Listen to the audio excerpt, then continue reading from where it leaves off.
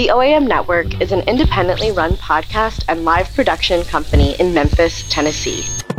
TheOAMNetwork.com. Power to the podcast.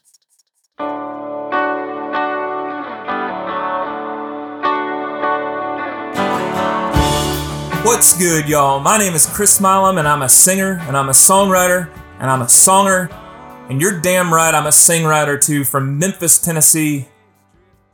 It's been a minute. It has been a hot minute. Before I get to my conversation with Reigning Sound's Greg Cartwright, we've got some catching up to do. First, I hope this finds you safe and healthy. 2020 continues to impact every single one of us. So please stay safe, please be considerate, and please, please, please, vax your gorgeous body. Now, you are listening to The Mix. What is The Mix? The Mix is an hour-long conversation where I ask successful artists one simple question. What songs mean the most to you? Across Season 1's 12 episodes, I talked to personal heroes and beloved artists alike, diving deep into personal histories, artistic influences, creative process, and so much more. William Bell describing the first time he met Sam Cooke. Garrison Starr's experience growing up gay in the oppressive confines of her evangelical church. Matt Ross Spang's life-changing work and friendship with John Prine and the artist's inspiring final chapter. The list goes on. Season 1 was a blast and, surprisingly, a success. After iTunes listed The Mix among its new and noteworthy, an audience, you, rapidly formed around these conversations. And y'all, my favorite thing on earth is making music. But my second favorite thing on earth is talking about music. So I can't tell you how much it meant to make these connections with you over the course of Season 1. So, buoyed by that, Producer Gil, and I began work on Season 2 in February 2020. Yeah, we all know what happened next. But before COVID-19 shut the world down, we were able to bank one episode, today's episode, with rock luminary Greg Cartwright. It's a great talk. We'll get to it very quickly. But first, I'm going to answer a couple questions. First, what's up with Season 2? Since The Mix has always been an in-person conversation, and since I'd planned to catch Season 2 guests while they were touring through Memphis, quarantine stopped everything. That said, it is my intention to continue Season 2 and beyond as things continue to open up. It needs to be physically possible to have these conversations. Sure, the wheels of touring and congregating and all that need to continue to turn, but also, y'all, I'll be honest, interviews like this tend to be a bonus for artists. They're kind of fun extras that you do when you're afforded the time and the energy. And so many working musicians haven't had much of either in the last year and a half. So that's something that I've felt, that's something I want to continue to be sensitive to. So Season 2 production will continue when it's both safe and also just kind of reasonable to do so. Please stay tuned. Another frequently asked question, Producer Gil, what is up? Y'all, Gil moved to Florida. Now, I know I joke a lot about Gil, his 19 children, his motocross background, his trout farm, sure. But I'm not joking today. In a twist of fate that, in hindsight, we should have all seen coming, Gil has become Florida man. Please think of Gil every time you read his headlines. Florida man weds albino gator. Florida man robs daycare. Fly high, old buddy. Vaya con Dios. Also, to Gil's credit, this show has always sounded awesome. He's done an amazing job as producer, and today's intro is subpar for reasons that are completely out of his control. I'm recording it at home, and it is not up to the Producer Gil standard. But we're all doing what we can these days. Now, I also know what you're wondering. What's on the merch table? Holy shit, it's a new album.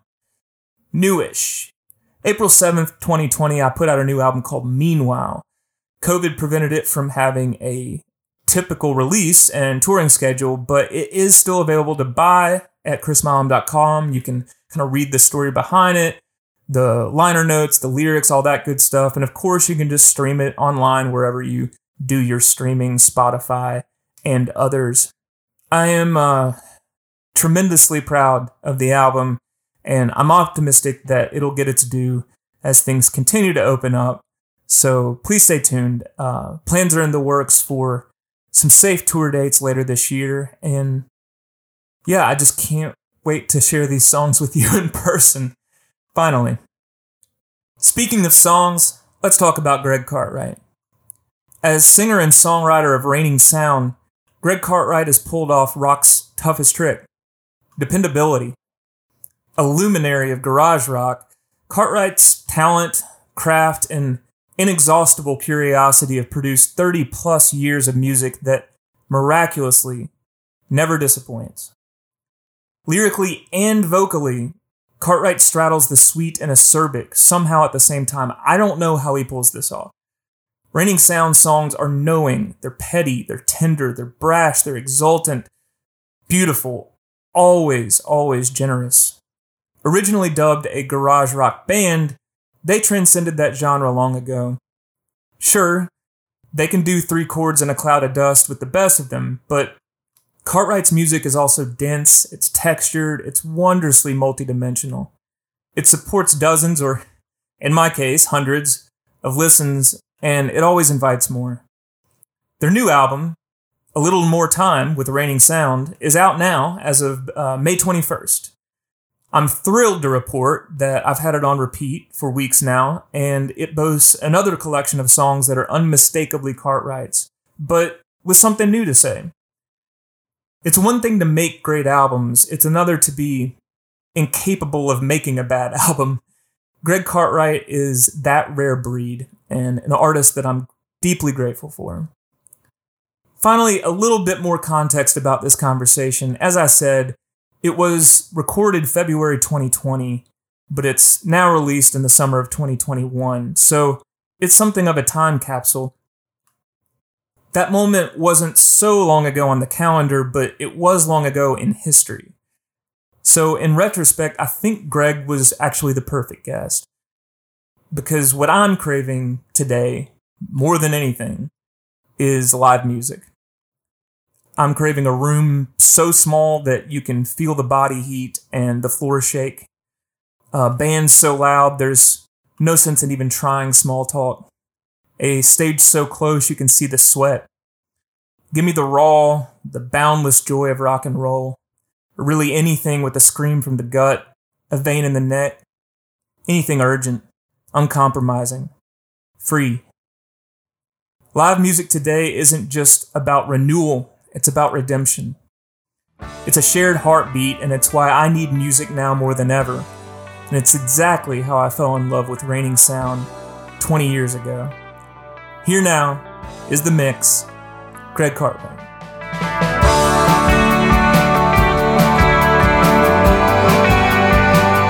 Well, I am delighted to be joined in the studio today by Greg Cartwright. Greg, how's it going? I'm doing really well. Thanks for having me here. Of course. You came in, among other things, to play a show at Hernando's Hideaway last night. How'd that go? It went great. Just a solo? It was just solo, and or that was the idea. And then yesterday when I got into town, I went over to Jeremy Scott's house, who's the bass player from the original Raining Sound. We wound up rehearsing for about an hour, which we had intended to do, just to try to get the vocals going and everything. We got some shows coming up, and we had so much fun. I said, well, why don't you just come and do this show with me? So I did a few songs by myself, and then Jeremy and I did some songs. And then at the last minute, Greg Robertson, our drummer, came in, and he was like, yeah, I just wanted to pop in real quick. We're like, okay, well, you're here. Let's do a few songs with the three of us. So we did like maybe 3 songs as a trio, and that was really fun too. Impromptu reunion show. Exactly. Yeah. Well, the idea of kind of Greg Cartwright projects suddenly accumulating more members is something I want to put a pin in and come back to. But let's start at the beginning before we dive into your mix here. You were born in Memphis, March 18th, 1972. Raised in Fraser, is that right? That's true. Okay.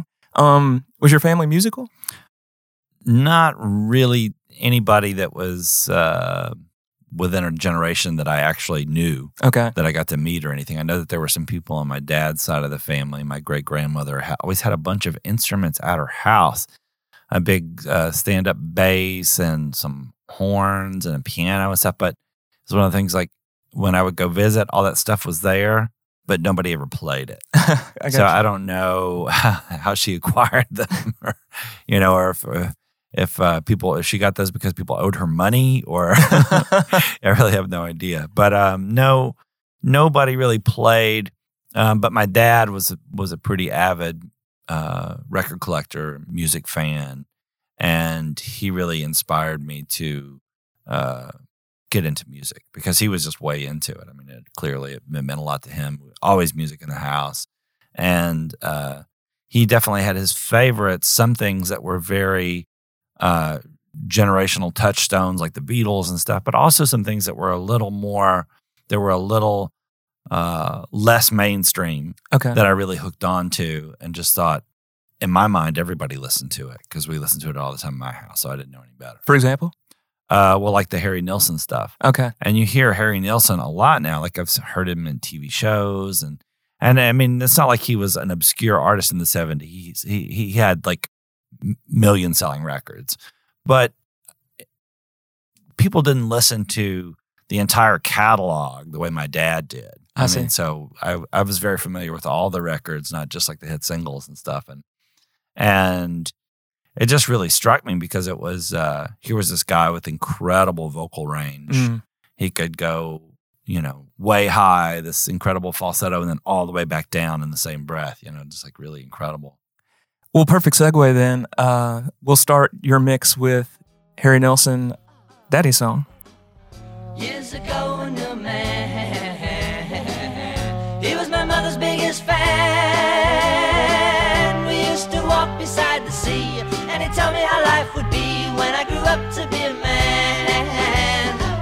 And years ago we used to play. He used to laugh when I ran away, and if I fell and I hurt my knee, he would run to comfort me, and the pain would go away.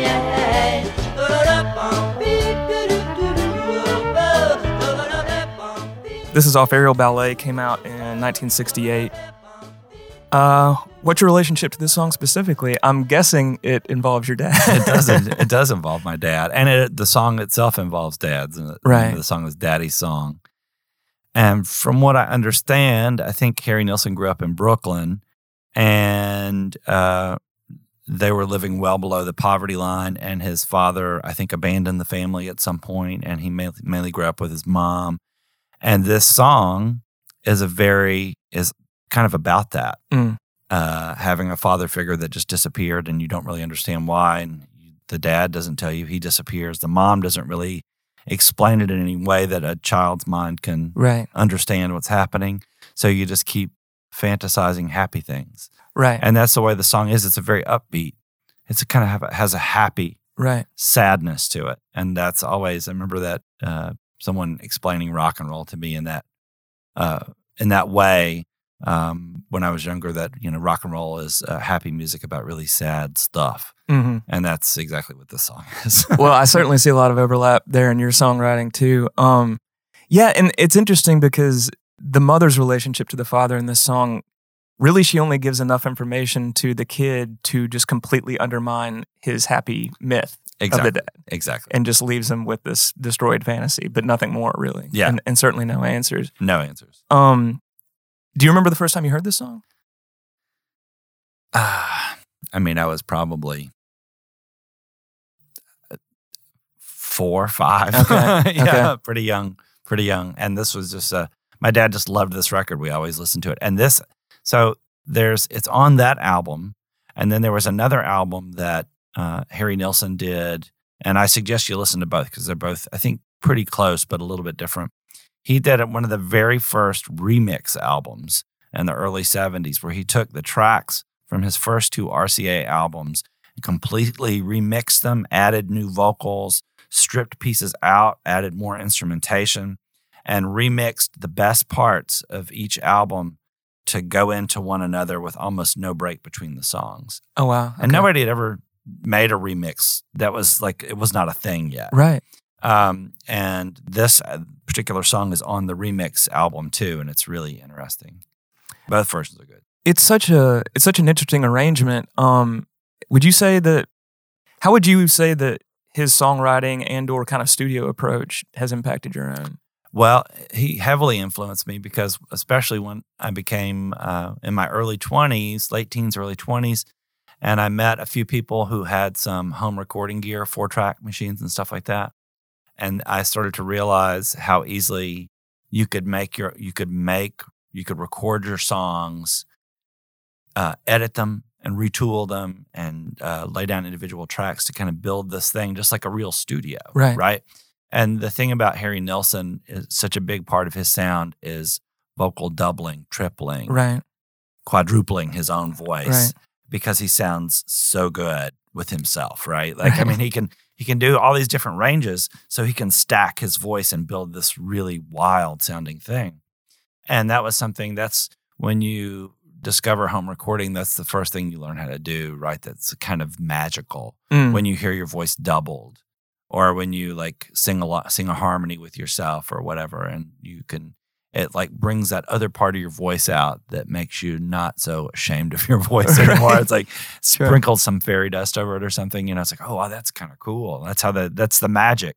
Right. That's how the Beatles did it. You know, they double that vocal, and it just like the differences in them play to the strength of the whole when you stack them. Right, that makes sense. Yeah, I was really struck listening back to this song in particular by how much he influenced Elliott Smith, for example, in just that very same way. So much double vocal, and kind of like almost Baroque arrangement sometimes. It's like you're definitely hearing the singular vision of one artist and only one artist, but there's several of them at the same time. Right. And you hear and with Harry Nilsson's with those first two RCA albums, there's a lot of stuff going on. There's a lot of different ideas going on. It's like definitely 67, 68, psychedelic music, strings, horns, pretty much everybody's ready to throw the whole kitchen sink into a production, but he does it really tastefully. He and his producer at the time do it really tastefully. And also he's like scat singing and like, I mean, it's amazing, you know, it's like, and those first couple records, later he had big success with RCA when he paired with another producer and made more kind of radio, like Jump Into the Fire and some of the big hits and stuff from Nielsen, Smilson and stuff like that. That's what people generally think of. But the earlier kind of more psychedelic pop, Baroque kind of Nilsson stuff is really fun. It's all great. I mean, you can't go wrong. Let's drill down on the singing in particular. He is one of the greatest pop singers of that era for sure, and he has you mentioned his range. He's incredibly dexterous. But I would also pay the same compliment to you. And one of the things that really has always struck me about your singing is that you're able to do a lot of different things in what people would try to classify as like a conventional garage rock type of format or whatever, but you can bring so many different elements to that song. I think maybe my favorite characterization of your voice came from a Stephen Hayden feature several years ago. He said, its most distinguishing feature is the physical sensation it provokes in a listener's body, a sweetly painful combination of a light, hollow chest and a heavy, churning gut. I couldn't have said it better myself. Nilsson, among others, who are your biggest influences as a singer? Yikes. I got a lot of influences. I love, there's so many things. I mean, growing up, just so many things I was introduced to. And over the years, I'm pretty, I'm always looking for something that I haven't heard. The thing that is most, I'm trying to think of the best way to put it. I tell you what, so many singers that I heard when I was younger, I would try to imitate. And that's how I think every singer starts, right? You know, you hear things that you like and you try that on, kind of try to emote like a certain person you like, or write a song like a certain songwriter you really appreciate, and try to get that feeling that person has, find out how do they get that feeling? Right. And it's the feel more than the technique that is not the most important thing. It's just the thing that I can get. Mm-hmm. I don't have a ton of range. I mean, I had more when I was younger, but I smoked cigarettes, Sure. and all this stuff. So like, the high notes are not there anymore, but that's okay. I mean, I'm totally, I'm pretty self-confident inside my voice with what I can do with it. But I can do more with dynamic and feel than I can with like just out and out range. So like a real feel that's personal and makes you feel like you're really hearing that person. That's what's important to me. And the first person, I have to say, so David Bowie and the Beatles and all this stuff that I heard, Harry Nilsson, Sir Douglas Quintet. There are so many people that I really admire, Gene Clark and the Everly Brothers. I mean, it's like, it just goes on and on and on because I'm always trying to find new things that I really like as well. But the person who probably really influenced me most in discovering my own voice rather than copying other singers was Jack Yarber, who played with me in the Compulsive Gamblers and the Oblivions. And when I met him in 88 or somewhere around there, 88, 89 maybe, I think 88, we got hooked up by a mutual friend who was a drummer in town, Terry Tate. And we got together and started jamming together. He was looking to form a band, and I was looking for somebody to play with. And it seemed like a good fit. We had some mutual interest musically, and also Jack is hilarious.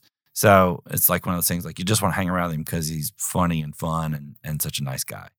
But once we started playing music and I heard him sing and like heard these songs that he wrote and stuff, I was just knocked out because I was like, I've heard all this stuff. I've heard all these records. I've heard local people doing their thing, trying to sound like, I've heard metal bands trying to sound like Sunset Strip bands but they're from Memphis. And I've heard folk rock bands do that. And I've heard Memphis rockabilly bands try to sound like Hayden Thompson or whatever, it's like, but I had not heard anybody doing whatever they wanted and singing just like their very own voice. I felt like I'd never actually encountered someone on a local level who was just completely authentic. And he was. And I just thought, I got to figure out how to do this. Right. Not how to sound like him. Right. But how do I sound like me? Right. And so that was a huge thing for me. When did you feel like you got there? It took me a long time. Me too. So I was on the road for a long time, but it's nice to know that you're in motion, right, and not simply copying other people all the time. You can, identify all these things in other people's songs and in their craft that you would like to try out. But that doesn't mean you have to do it exactly like they do it. There's something about the feel that you want that emotion in something you're doing. Right. And you don't have to copy what they're doing to do it. That's something I was really struck by listening to your live work that's been released over the years. Is I think by any measure you are a great singer, and that certainly shines through on your studio recordings. But in your live work, the first thing that comes through is you're simply performing the song as it is, and there's a wonderful lack of preciousness about getting everything just right. Oh yeah, for sure. Yeah. No, and when it comes to live performance, it is all about communication.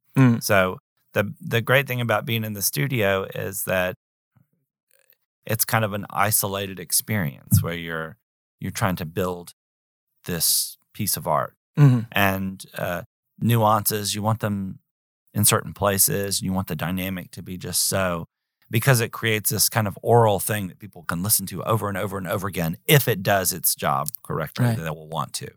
But live is not about that. Live is just about you and those people and how to best make them feel like you are speaking directly to them. And the best way to do that is just to put yourself 100% in it. Right. And let them see that that's exactly where you are. And so for me, it is energy trumps everything. Right. When it comes to playing live. Yeah, it took me the longest time to realize that when it came to live performance, I had to stop being perfect and just start focusing on being there. And, yes. And actually in that way, like perfect is kind of the enemy of goodness or even greatness eventually. This is an exciting mix, and I'm really excited to talk about all of these songs. I'll admit to sometimes I'll look at, when I'll ask a guest to come on and they agree, I'll kind of in my mind start thinking, oh, I wonder what they're going to send me. And, at least artists, if not song titles. I was completely caught off guard by your list, and in the best possible way. I want to move on to The Modern Lovers, A Plea for Tenderness. But if you care about me, what do you say, modern man? Tell me now. Scream it! If you care about me when I come over and I want to hear you scream it! Tell me now. Louder! If this girl cares about me, then she has to tell me now. What is it about this song that means so much to you, Greg? I just love it. I love all the Modern Lovers stuff, especially all the stuff that from the first, their first recordings and these first batch of live recordings from the early 70s. So, I mean, this stuff is like 71 or so. Right. And punk rock doesn't exist. I mean, glam rock barely exists at this point. Right. And they sound like a 90s band already. Like, that's right. It's like, it's so far ahead of everybody else. And now Jonathan Richman, I've heard him talk about this period, and he's like, well, it's so, in his mind, it's so derivative of the Stooges or other things that he liked, like Iggy Pop and the Velvet Underground. And that's true. Those influences are there, and they're clear to hear. But he has synthesized those two things in a way that it's like, okay, here, I'm going to take these two things and put them together. And it's like, here's the next 30 years of recorded music. And out of that band comes Jonathan Richman's solo career. The drummer goes on to be the drummer in the Cars. Keyboard player goes on to start Talking Heads. Right. The guitar player goes on to start the Real Kids. Right. It's like, I mean, that is power pop and new wave and punk, and it's all right there, and it just kind of goes from there. Have you ever experimented with this style of songwriting yourself? Because most of your work is so beautifully concise. Yes. And that's like one of Jonathan Richman's things that you hear him say all the time in these sets for these early live recordings. He's like, we're in precise Modern Lovers order or something. And the other guys like joke about it later. They're like, it was never in order. It was always kind of chaotic. Right. But I mean, to me, like, I love this song because it's so simple. It's such a rock and roll song. It's simple, but then it has like a big bridge that goes minor. And he's talking about like, it's just a wonderful like innocence and love and like being that age and like barely in your 20s and trying to understand how relationships work. Right. And being in love with poets and trying to understand how to be with another person and sex and, like kind of at that time, 71. So it's basically the tail end of the 60s. Everybody in Boston that's hanging out in this is where they're at is like drugs, hippies, counterculture stuff where everybody's pushing towards the extremes. And here's this guy who's like, I just eat health food. I don't want to do drugs. I just want a girl that I really, really love. Right. It's like, it's like a rejection of the cultural changes, but at the same time, maybe pushing it further. You know what I mean? Like being like, this is not enough for me. I want more than just to get high. I want more than just, it's like, this is not, everything that you're doing is not a real revolution. I reject it. Right. Right. Yeah. You're really crystallizing just kind of what I was thinking about this morning as I was listening back to it. Yeah, he's he's just rejecting anything he deems nonsense. Yeah. Even right down to like the lines about like, I don't want to hear about your cat. You know, just we have to get bigger here. Exactly. Yeah, let's have a real conversation. Exactly. And then at the end, like, I love that he's like, okay, we've talked about this. Now we're going to go down. We're going to drop down to E minor or whatever. And and I'm going to tell you that I understand all the dark, awful, like bad parts of life. I understand the beauty of death. I understand, because like, that's the thing is like, this is like a great song in this early canon of Jonathan Richman, because so much of the stuff at this time is about love and, innocence and longing and all this kind of stuff. But he tends to talk so much about positive things, like, or kind of have a really wonderful outlook of life and talk about love, that people think that it's naive. It's not naive. And that's the beauty of like the back part of the song. He says, okay, take it down. I understand all the bad, awful shit. Like, so I'm not naive. Right. But I just want, like I understand all that, but that's not what I want. Right. So I think that's like a beautiful kind of, also it's a little punky. Right. To kind of take it minor and just like, and then get that lift at the end where he comes back up to end it like on a high note again. Right. Yeah, this is perfect. Now that you're outlining it in that way, I definitely see the overlap with your own songwriting. I want to ask you about Seminole's Open Your Eyes. Makes my whole life so great. Well, you know that I can't explain the love I have for you. So please be true to me. Now, this came out in 1961. This is a fascinating recording and song. Do you remember the first time you heard this? I do. Okay. I think I heard this first at Jim Shaw's house in Detroit. I think it is a Detroit record, is it not? I can't remember now. But it's one of those things, like, I love doo-wop, and I had a lot of friends, and still have a lot of friends who collect doo-wop records, doo-wop 45s and stuff. And this is like kind of your dream doo-wop record. It's got it's kind of a crude recording. Mm-hmm. And the beautiful thing of a crude recording is most of these setups at this time, when this was cut, you're talking about 2 microphones. Right. And so everything is about mic placement. Everything is maybe some compression and some reverb, but then basically you hear the room. Right.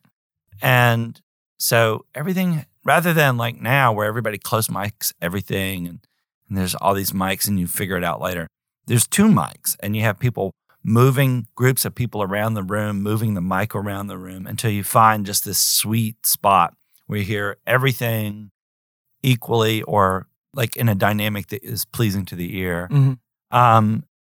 And this record just kind of nails that. Like sometimes it works, sometimes it's a little lackluster and maybe the vocal's not loud enough, or some of these kind of cruder recording studios and setups that are like in the back of TV repair shops and stuff. Right. They're not like nice studios. Right. And this one in particular, though, it's just like the vocals are amazing. The guitar is so kind of crunchy and nasty. Right. And then the sentiment, right, is just beautiful. Right. I mean, it's so raw. And I mean, that comes down to the recording style that you're talking about, but also just, that just bellow that the song begins with.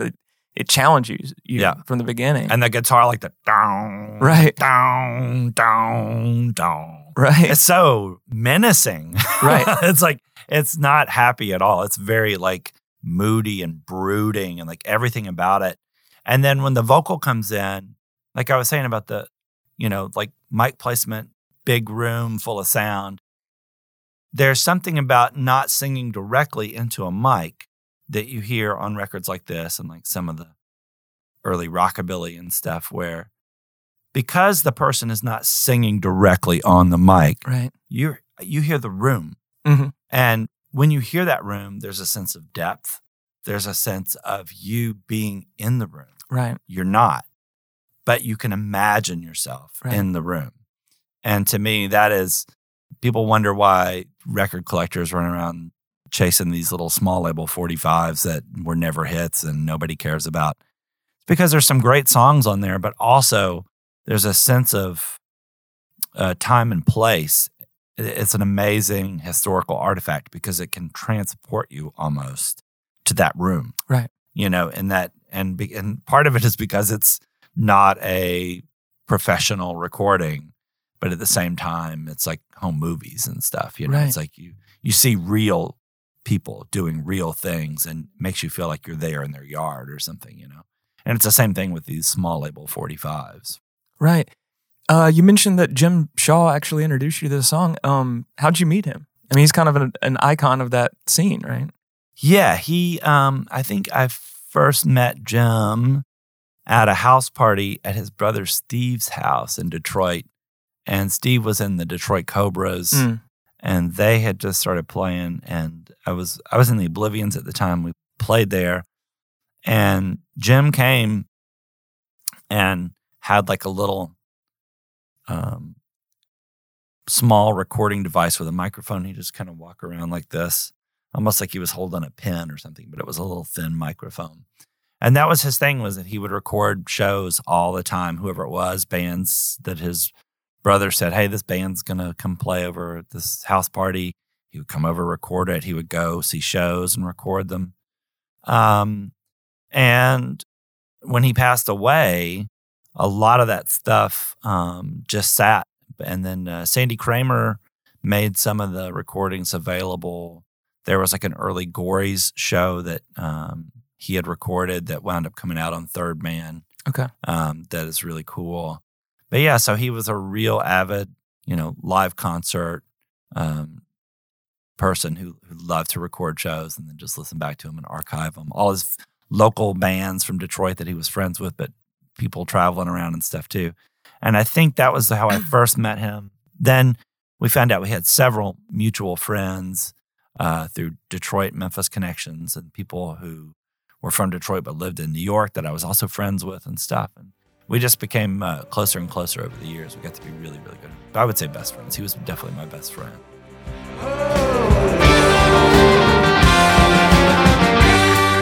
This episode is brought to you by Music Export Memphis. Music Export Memphis creates opportunities for Memphis artists to showcase their music outside the city, building their careers and Memphis's international reputation as a music mecca. In the past year, their COVID-19 Artist Emergency Fund has granted more than $300,000 to music professionals. But there's so much more.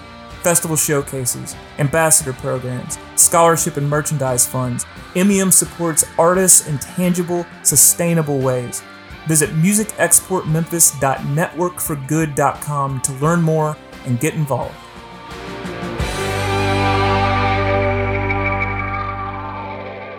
I want to ask you about Gene Vincent's words and music. Well, all I get from you is words and music. A lot of talk that don't mean a thing. It's just words and music. A song and dance that ain't remembering. This is a fascinating song. And again, this is a singer that I can hear some vocal similarities to you. And what is it about this song that means so much to you? I just really love this Gene Vincent album that this track is from. I love the whole thing. There's some real rockers on it, like Bird Doggin and a couple others that are like really frantic and kind of garagey sounding almost. He cut lots of rockabilly that everybody's familiar with, his big hits like Bebop-A-Lula and stuff. But this record that he did in '66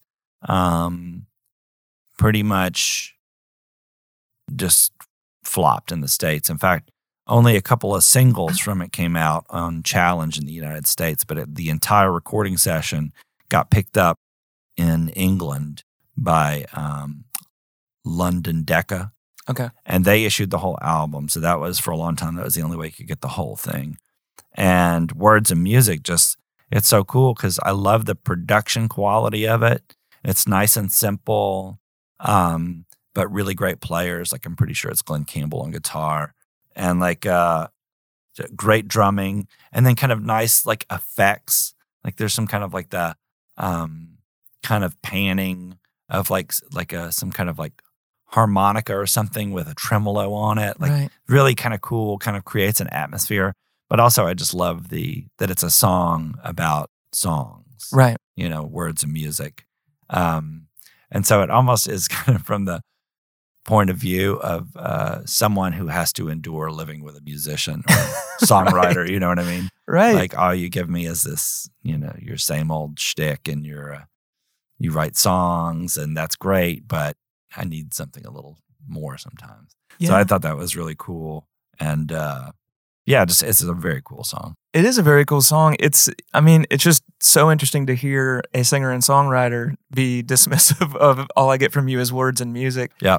And he's also frustrated because he feels like she's involved in another relationship with another man, and maybe she's invested more in that one than all he gets from her is words and music. I mean, there's this kind of subdued anger underneath this really pretty sauntering song in a way.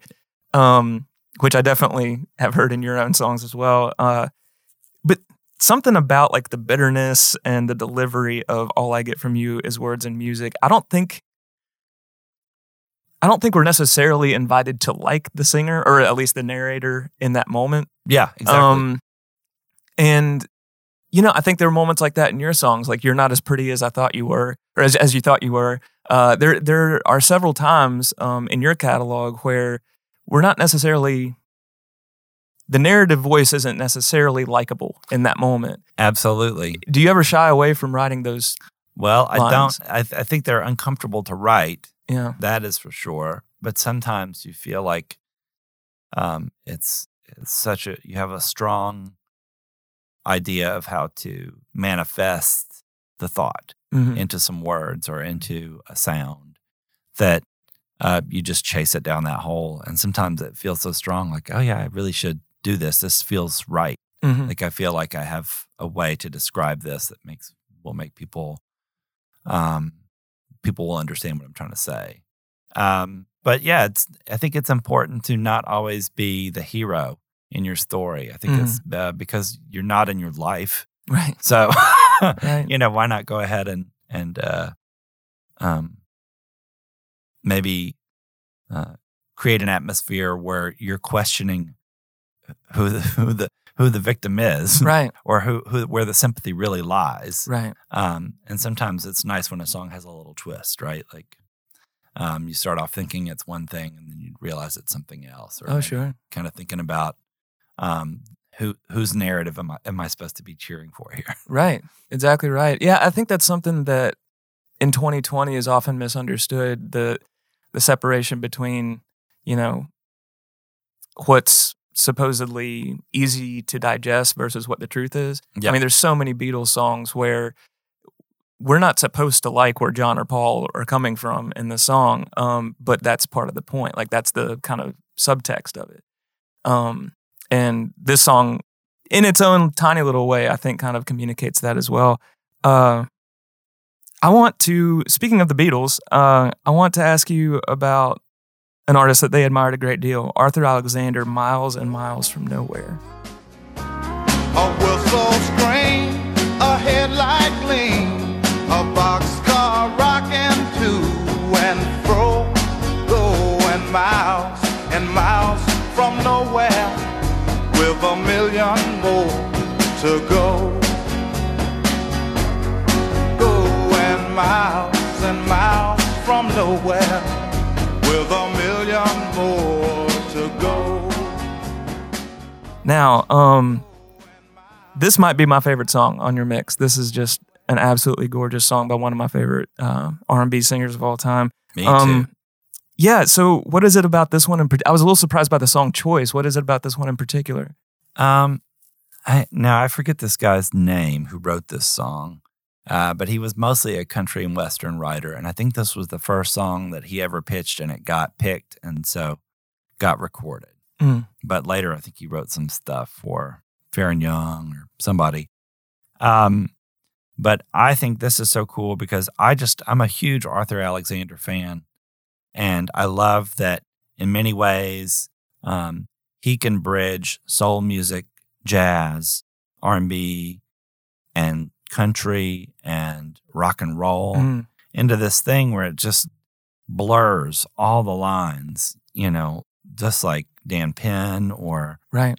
There are a handful of people that can just really do it. They just really, it's just like, when you listen to it, you're like, God, this is great music. Right. And you don't think anything else, and he's definitely, Arthur Alexander is just one of those people. He's got that lilt in his voice that's so country. And at the same time, he can do straight R&B and just crush it. But this feels more, and it is more, a country song. And when in the years after he left Dot Records and moved to Monument, which had mostly was like a vehicle for Roy Orbison's solo career, but then it kind of that label evolved into a home for all kinds of Nashville people who were maybe involved with the pop country world, but a little on the edge of that. Right. Tony Joe White. Okay. And, lots of interesting stuff. But all of the stuff that Arthur Alexander cut for Monument has that kind of like, it could just as easily be a country record as it could be a soul record. Right. And this one in particular about being a hobo is just, I don't know, his reading of it is really, really makes you feel what he's talking about it.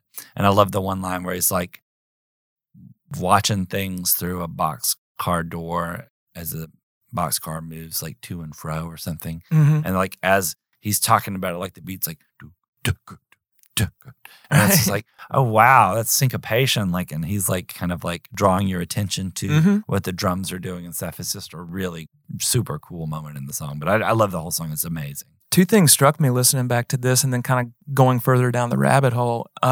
One was exactly what you're saying, which is so much of Arthur Alexander's stuff feels like a progenitor to Ray Charles's modern sounds in country music. The way he can blend these different genres so effortlessly. I mean, I think that was hugely impactful on records that came just a few years after. But Arthur Alexander had more conventional kind of R&B hits with big choruses. Of course, the Beatles covered Anna famously.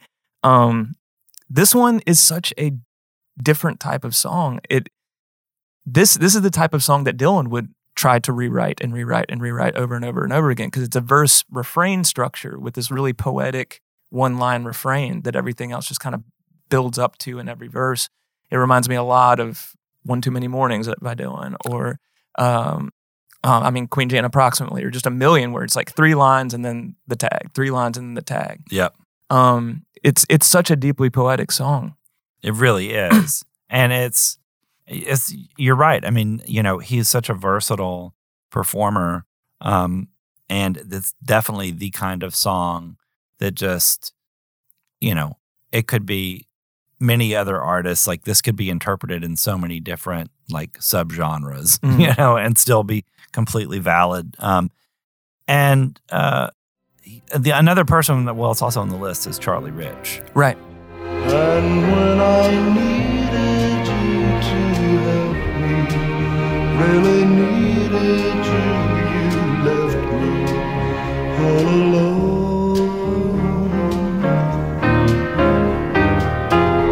And when I worshipped you cursed me.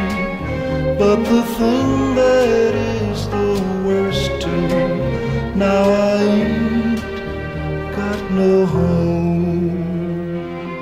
And there's a lot of similarity there as well. Right. Like Charlie Rich, like jazz trained piano player, classically trained rather, and wanted to play jazz. And Sam Phillips wanted him to sing rockabilly. And, it's like all these kind of different things are going on in his head about what he wants to be. And eventually, like he kind of tries on many different hats, you know. But then by, I feel like 66 or so, he's got his own thing going on. And it's like Like this song in particular, the No Home, which is like a Ray Stevens song. Mhm. In fact, like 5 of the songs from this album are Ray Stevens songs. That's part of the story right there. It's like, it's great. Charlie Rich is one of my favorite all-time artists. Right. I love his voice. I love the way he interprets a song. I love the chords and stuff that he chooses. They're always like really colored beautifully and sevenths and stuff like. But he also just the fact that somebody like Ray Stevens that you think of as like sort of a novelty writer wrote this incredibly sad Right. but poignant song. Right. You know, it's right, like, right. it's like he doesn't have to be a one-trick pony. Right. I was really struck listening to this one, how so much on paper about the production of this song, and we're talking about Charlie Rich's No Home, Fully Realized, I think came out in 1974. That is the repackage. That's the repackage, okay. But there was, so the album that it came out on in the 60s is called The Best Years. Oh, okay. Yeah.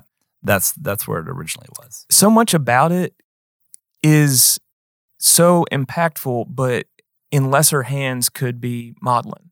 Just the string arrangements, just the whole orchestration of the thing. The little piano bits in there. Right. Yeah, no, you're absolutely right. And somehow he just stays on the right side of it. And I don't know how he does it.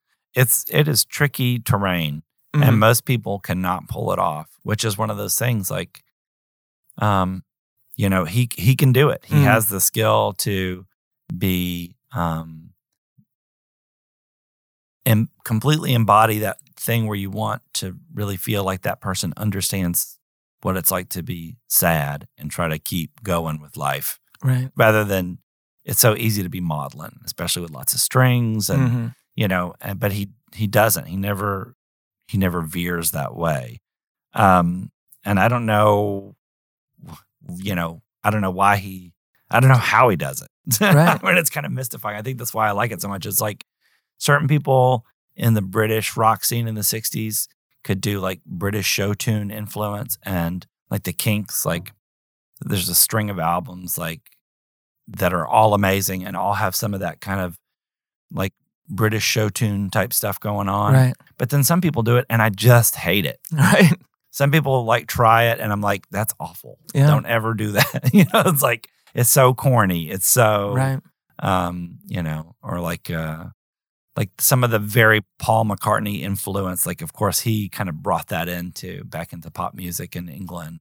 And some people, like I say, some people can do it and it's interesting and you get, you know, the reference. But then some people just, you know, they try it and they just can't deliver it. It just comes off like kind of corny. Right. Was Charlie Rich on in your house growing up? He was, of course, a son recording artist. We definitely heard Charlie Rich a lot. My grandfather had a jukebox in his house, and he had Charlie Rich records on the jukebox. Was that common to have a jukebox in your house? I don't think so, but they were. He was involved in stock car racing and stuff here in Memphis. And they ran a concession stand, and they were just, they were definitely very, I'm trying to think of the word. They were definitely people who drank a lot and partied a lot and lived a rowdy lifestyle. Okay. And definitely for them, it made sense to have a jukebox in their life. I understand. I guess that was, you know, if it wasn't common to have a jukebox in your house, that sounds like that was kind of the vibe of Memphis at that era anyway. Was that people with pickup trucks and jukeboxes in their houses. You mentioned Sir Douglas Quintet earlier. The last song on your mix before we talk a little bit more about your music is Wayne Douglas, I Don't Want to Go Home.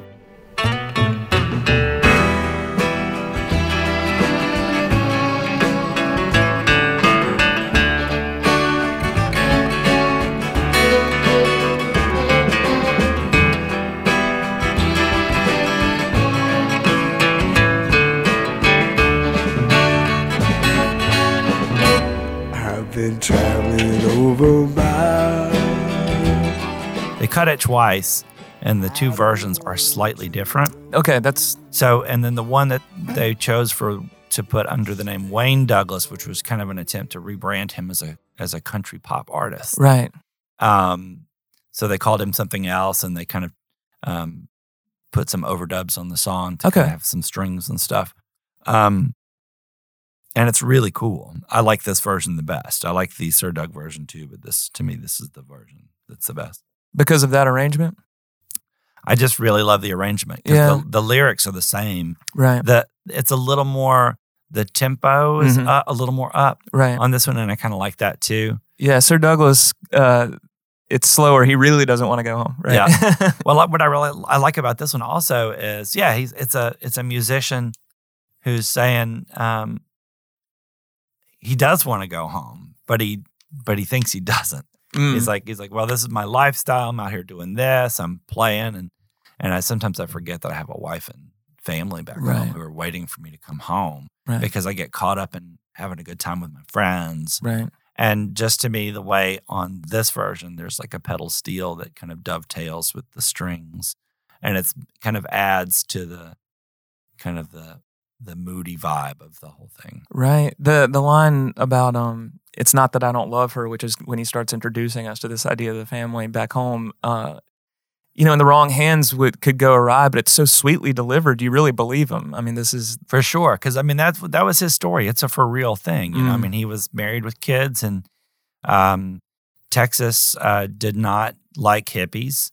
Texas, I mean, all the bands that were doing drugs and stuff in the '60s either went to jail or they left Texas. And a lot of people, Janis Joplin, Sir Doug, the 34 Elevators, all those people got out of Austin because it was just the cops were coming down so hard onto them. Where do they go? San Francisco. So they all go to San Francisco, and there's a huge party going on in San Francisco. Drugs, everybody gets, kind of overindulges. And that's what he's saying in the song. It's not that I don't love her, because the Lord knows that I do. But the changes up in the city made a fool out of me. Right. Like, so he's saying, I got too free. Right. Got too free, yeah. Which is a fascinating idea. Well, I close every episode by asking the guest about a song of theirs that means a lot to me. And with you, that was tough to pick just one. But I want to ask you about your song, Falling Rain. Roll down your mind before it drives you insane. There's a whole lot more to this story than the sound of falling rain. Falling rain. This is off Shattered, came out in 2014. Well, before we dive right into the song, this is a Raining Sound song, but you're someone who's had a lot of bands over the years and a lot of different projects. How do you determine what song should go where? Sometimes I have to try it a few different ways with a few different people before I find the dynamic that seems like it's the right fit, the right players, and the right song. Okay. And sometimes I keep songs around for a while before they really kind of find their spot. Okay. I've just always been amazed by and envious of your ability to not just multitask, but multitask successfully. I mean, especially like coming up in the scene in the late 90s and early aughts. Not only were you in many different projects, but they all had real ambitions. It wasn't ever just like, now I kind of hobby around with these guys and I kind of hobby around with those guys. How do you find that like working on one project kind of like sharpens the knife for another? It does. Yeah. Because every dynamic of every band, every person that you ever play with is a gift. You get something from that relationship and that dynamic with that person that you will not get with any other person. And magnify that by a group of people. So that like 3 or 4 people all getting together, or 5 people, that dynamic of hearing all those different players and all the little things and the way they play, that's like whether that band, however long that band lasts, you will take that with you, and that will become part of your dynamic for everybody you ever play with. So to me, that's what you get from all the other players that you encounter, on your journey. They help show you what you are. Oh, it's a beautiful way of putting it. Now, in the case of Shattered, this album and Falling Rain specifically, do you remember where you were when you wrote this song? Like what catalyzed the writing of it? Were you in Asheville?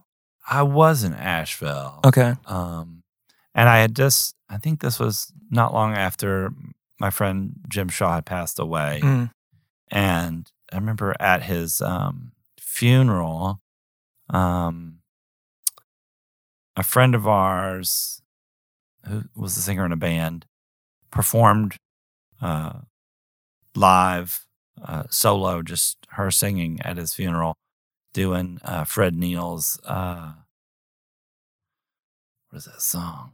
A Little Bit of Rain. Mm.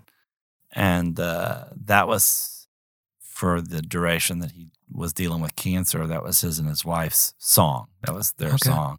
And the thought in that song was, or the sentiment in that song is, for the most part, it was sunny. There was a little bit of rain. I see. So it's kind of that, and that's kind of how they were looking at, this ultimate farewell that we're about to have to endure. And so when she sang it, it was super moving.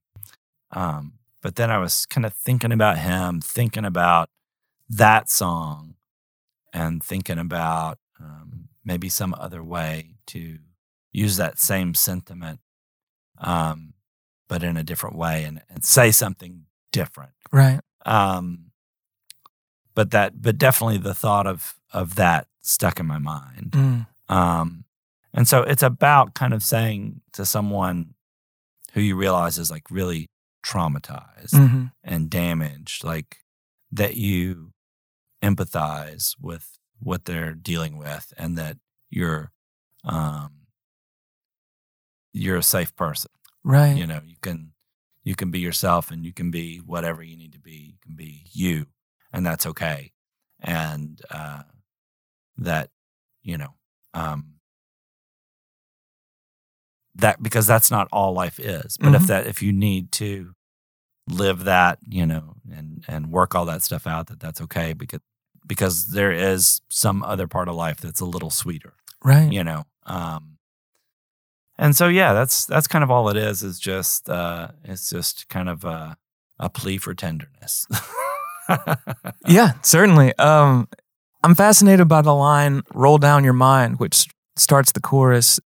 This is my favorite type of writing, songwriting, poetry, you name it. Which is, it coins a very abstract phrase, but even if you're hearing it for the first time, you immediately understand what it is, even though it's abstract language. Now, for example, or put it another way, if that phrase existed before it was in your song, I'd never heard it before. But I remember the very first time I heard this song, and the first time hearing you sing that, I immediately knew what you meant. And it's, to this day, a mantra for me. Whenever I feel like I'm too much in my head, it's roll down your mind. Just let the air in. Yeah, that's awesome. I'm really glad, because sometimes I write things like that and I'm not sure if people understand what I'm saying. Or there was like another song, there was an Oblivion song where I remember kind of finishing the song and playing it for my wife, and there was a line in it where it was like, "Let me see what you are," or something. It was a little bit of an awkward, like, mouthful of words. Mm. And she was like, "I don't know if people are going to understand quite what that means," or whatever. And it's like, well, if I sing it right, they'll know what I'm saying, or whatever. Or I hope. When you write something like that, do you take a victory lap? Like, once in a while, I'll stumble on a line, I'll just go, okay, I'll take it, and I'll just like walk away from the computer. I take a victory lap when I do a podcast and somebody tells me that they understood. Perfect. Oh, that's what I'm here for. I wanted to also ask you about just this album writ large, because this song typifies the album, from my experience anyway. It's so circumspect. It has so much generosity. It's very knowing. Is this the type of song that you feel like you could have written when, maybe in 2002, 2003, or did it take some aging into? No, I think it takes time. Yeah. I think I haven't even, my perspective has changed even since this record. So I've been working on a lot of songs, and I'm more and more conscious the older I get and the more I write, the more conscious I am of how I'm changing as a songwriter. when I was younger, I don't think I realized when I was making leaps or when I was changing or when I was just too much in the moment. And so maybe that's part of, when you get older, you have you can look back and kind of see the continuity of the whole thing a little bit better. Sure. Well, I think that you're doing your best work from everything that I've heard and continue to. And I mean, that's just not often the case, especially in the rock and roll world. And so it's really, really inspiring to have been a longtime fan. I first fell in love with Raining Sound from Time Bomb High School. Was that 2002? Right. My big brother played that for me, and I truly believe Shattered is as good an album as you've ever made. And thanks, man. I really appreciate that. Yeah, of course. And I'd be remiss if I didn't mention that we have a reissue coming out. Home for Orphans is coming out June 26th. And what's that, like a 15th anniversary?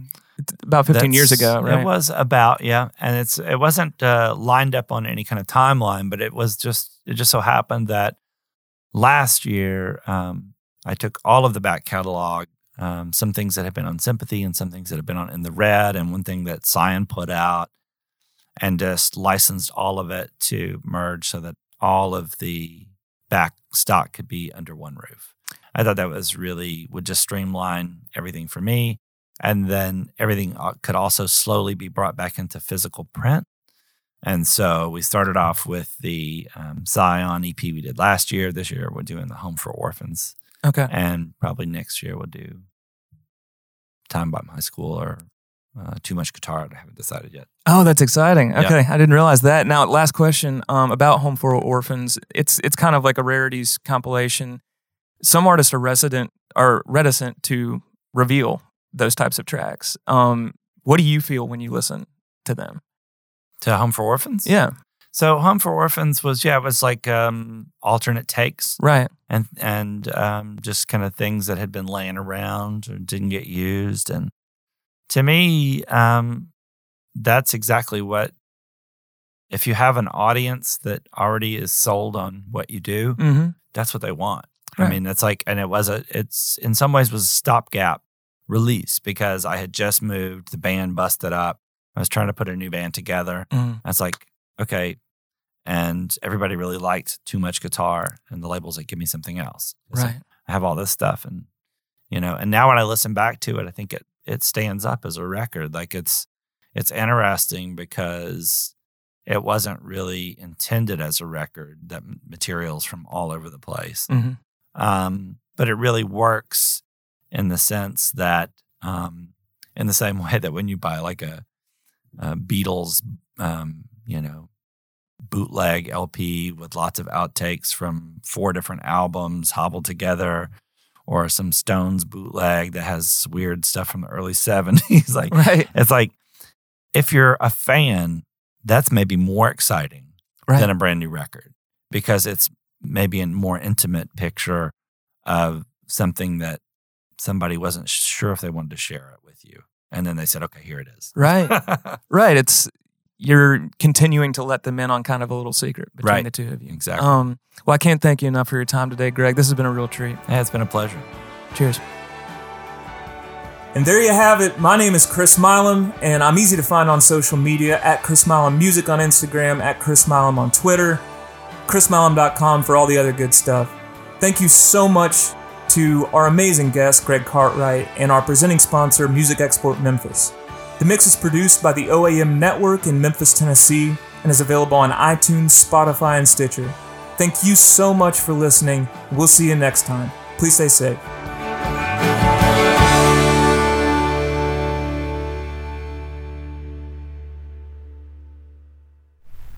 The OAM Network is an independently run podcast and live production company in Memphis, Tennessee. TheOAMNetwork.com. Power to the podcast.